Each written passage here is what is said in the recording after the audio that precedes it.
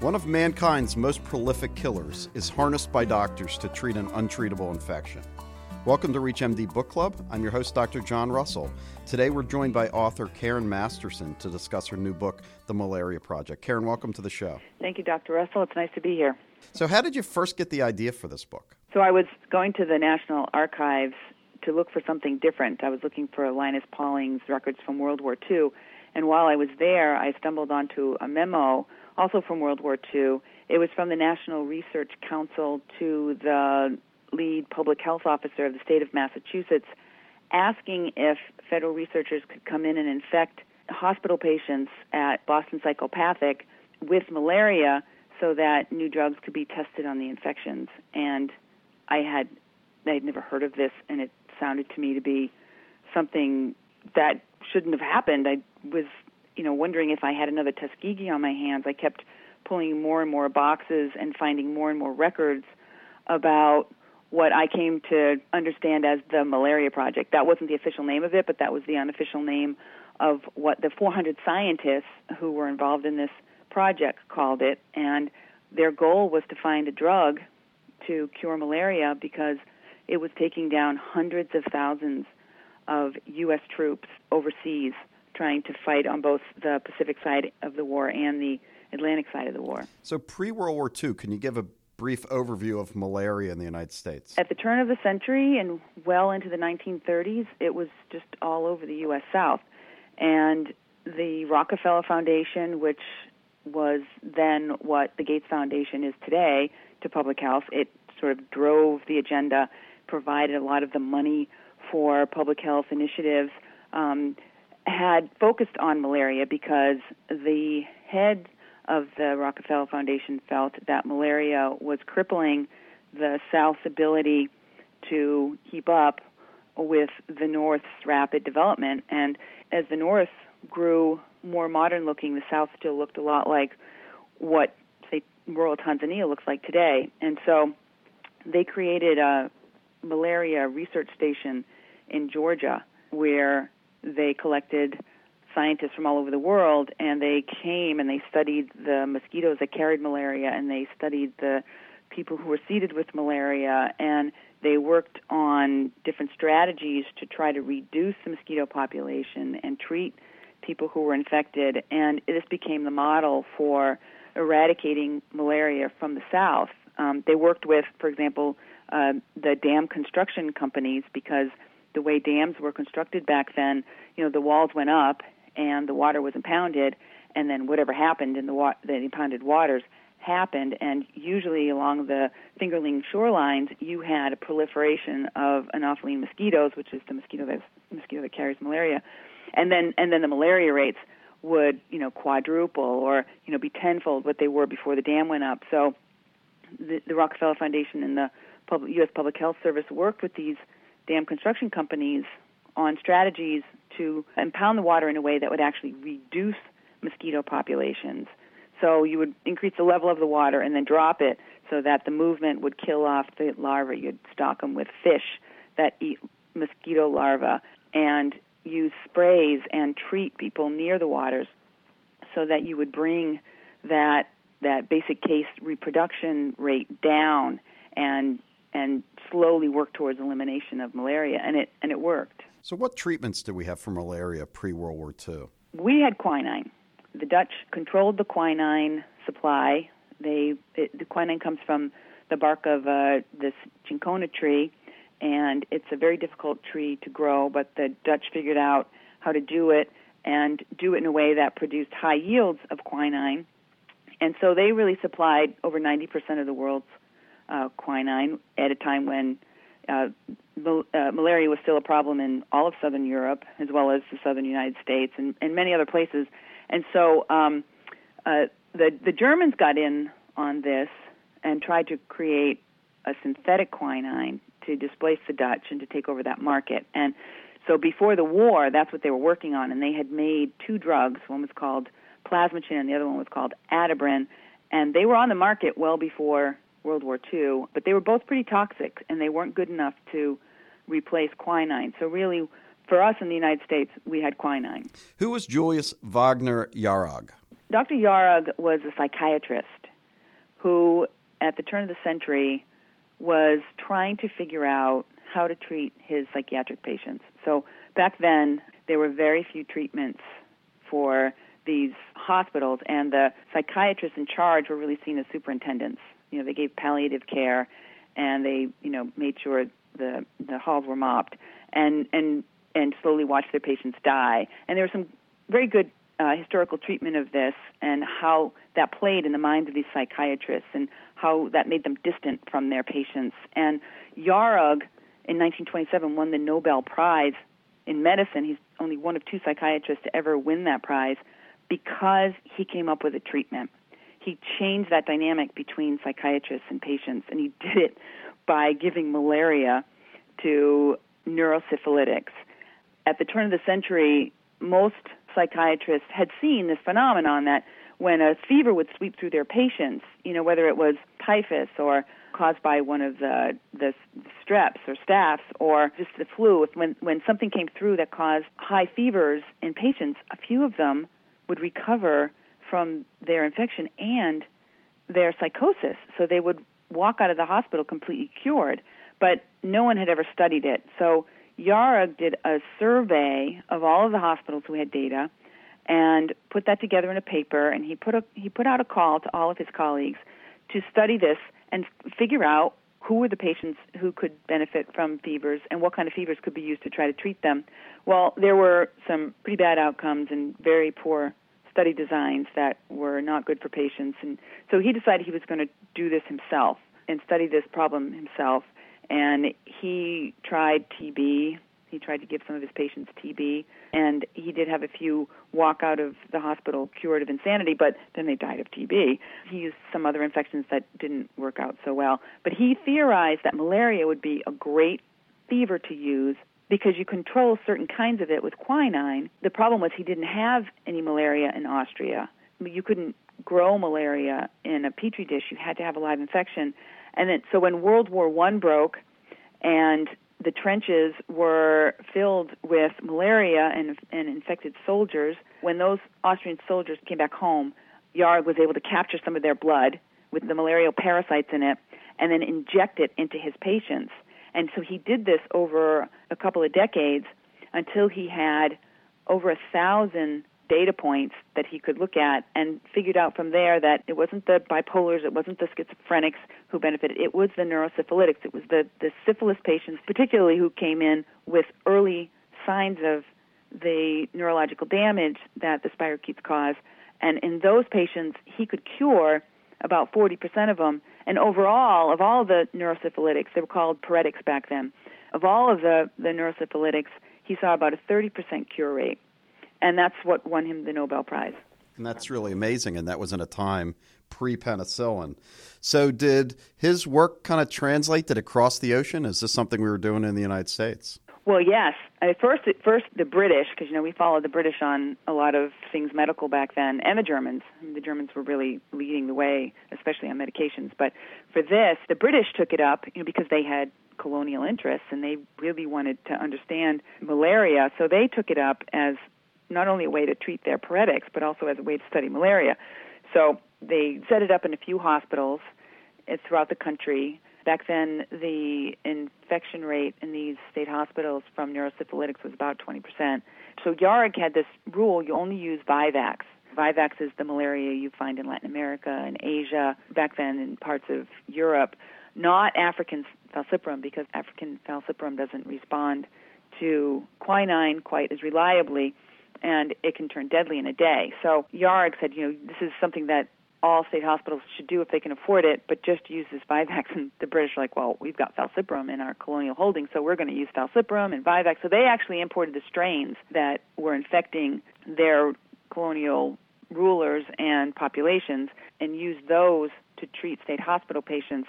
They did a study, and what they found over 5 years in 1,600 patients was a 25% cure rate, but 35% of the patients died either during or immediately after the treatment, and the rest were unchanged. As they were doing this, they followed one hospital with 123 paretics, and over the course of 2 years, all but 5 of them died.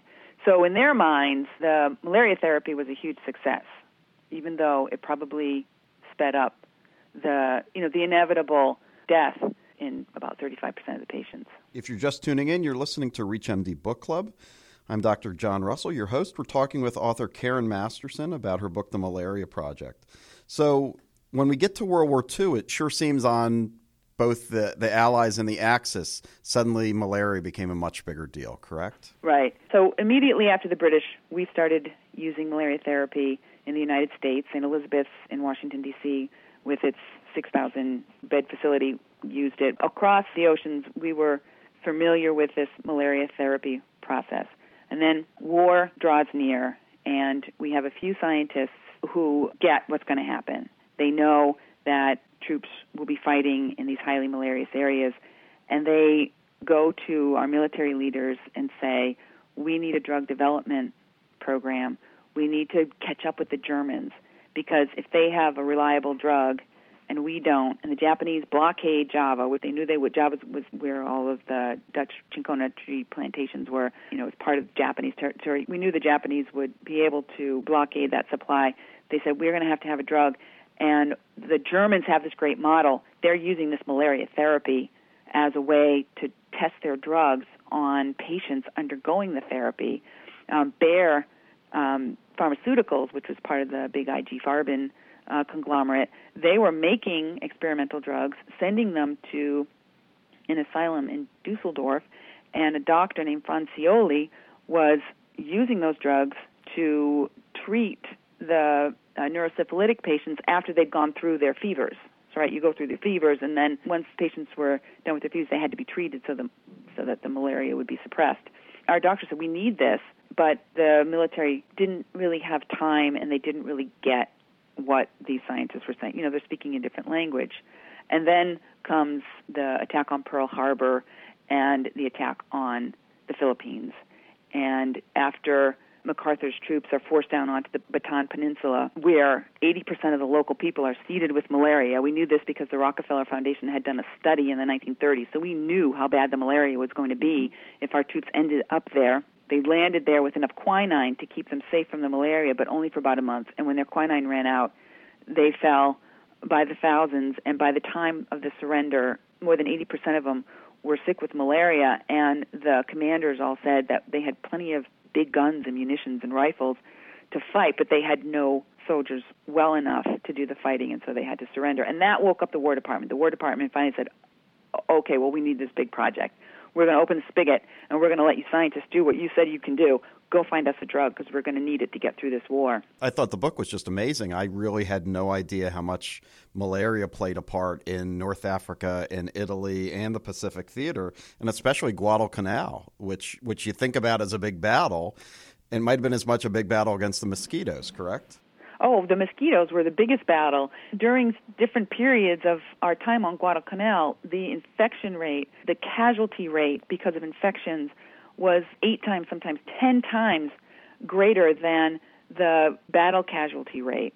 So malaria was the number one medical problem of the war, and it was amplified on Guadalcanal and New Guinea and those islands in the South Pacific because the local people were seeded with it, and we used local people to do all the hard labor for fighting the war. So troops and locals were living side by side, and mosquitoes were feeding on both and bringing malaria. And the Japanese suffered greatly from malaria. What it turned out to be for strategy was whichever side could replace their men fastest would win the battle. So on Bataan, the Americans couldn't replace our troops, but the Japanese could. So the Japanese took the Philippines. On Guadalcanal, it was a fight to the finish. You might have heard of the Tokyo Express. Well, that was the narrow passage that the Japanese used through our naval protection to get more troops onto the island to replace the ones that were sick. There were battle casualties as well, but the larger attrition rate was because of malaria. But we replaced our troops faster. First the Marines landed, then we replaced them with the Americal Division. We were just able to keep our numbers higher as we removed the troops that were coming down with malaria, and so we took Guadalcanal. So back home, we're doing experiments to figure out treatments for malaria on patients in mental institutions and prisoners. Did we find something that helped win the war effort? We ended up having to take this drug, Adabrin, that the Germans had made. We didn't understand it. We didn't know how to use it. We had a half dozen state hospitals enrolled in the program, and lead investigators. One was James Shannon, who went on to be the head of the NIH in the 1950s. They gave malaria to patients, and by now they're no longer just giving malaria to neurosyphilitics. They're giving malaria to bipolar patients, to schizophrenics. They're giving them this malaria to any bodies they could because they needed the clinical material to test drugs. And Adabrin was the one that they tested the most because they weren't coming up with something new, and they needed something, and there were studies that showed Adabrin could suppress malaria. James Shannon led the effort to try to figure out how to use this German drug because the making of a novel drug, a new one, wasn't producing anything fast enough. We didn't know how to make it. We didn't know how to use it. And he had to test on state hospital patients on what was then Welfare Island. It's now called Roosevelt Island. His patients were in Goldwater Memorial Hospital and Manhattan State Hospital. Another lead investigator had Milledgeville State Hospital in Georgia and the South Carolina State Hospital. Boston Psychopathic, as I mentioned earlier, was petitioned to join, and it did, and Alan Butler ran the program there, and they kept infecting patients trying to figure out what the best dosage was, and they thought that they had come up with it. They thought that they knew that we needed 2 hefty doses a week to saturate tissue and prevent malaria from developing, and so the orders went out on both sides of the war to start the Adabrin. A couple of drug companies were making it. They weren't making it very well, but they were making it. And it turns out that we got the dosing wrong and figured it out only after we had overdosed troops on both sides of the war. So Rick Atkinson, who wrote Defining Trilogy on World War II, talks about this battle for Hill 609 in Tunisia and how it was actually the third pill that they took. They had a week of it, 2 pills, and then they took their third pill. And up and down the chain of command and reports coming into the War Department all describe this sudden onset of uncontrolled diarrhea, of vomiting, of some people had terrible skin rashes, some experienced psychosis. It was just this horrible reaction as these troops are trying to fight almost hand-to-hand combat in the hills of Tunisia. Some of the things were happening on the Pacific side in the station hospitals. The staff had to take it too, and the staff were falling from it. It was a horrible mistake, and we kept having to study in these state hospital patients what was going wrong. And a guy named G. Robert Coatney, he was a parasitologist, he wasn't even a doctor, but he was critical in finding a way to better understand the drugs that they were working with. He said, well, maybe we need to go into prisons because state hospital patients, really, they're not very good clinical material. And that changed the direction of the whole project. So now, instead of using state hospital patients to test the drugs, they just grew different strains of malaria in these state hospital patients. They were getting the strains from all the different battle zones, and they were growing those strains in state hospital patients. They would draw the blood and then fly it to the prisons where they would infect prisoners and then do the drug studies on prisoners because prisoners were healthier than these neurosyphilitics and psychotics and bipolar patients in the hospitals. And in doing that, they were able to understand the process for figuring out how to use the drug. They now had what they needed. They had prisoners to test the drugs and patients to grow the parasites, but they didn't have a drug yet. And then they struck it rich.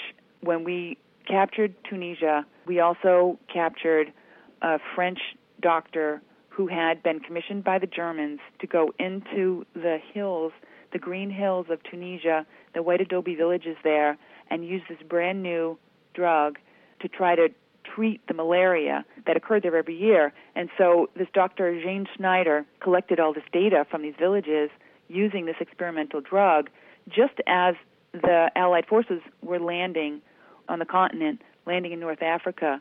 And as they rumbled across the crown of Africa towards Tunisia, he left the villages with all his data and his drugs, and he went to the hospital in Tunisia and worked for the Germans because they were occupying it, and just kind of held on to his data and his pills until the war was over, until the victor was decided. When the Allies came into the hospital, he cornered an American foot soldier and said, "I have a cure for malaria.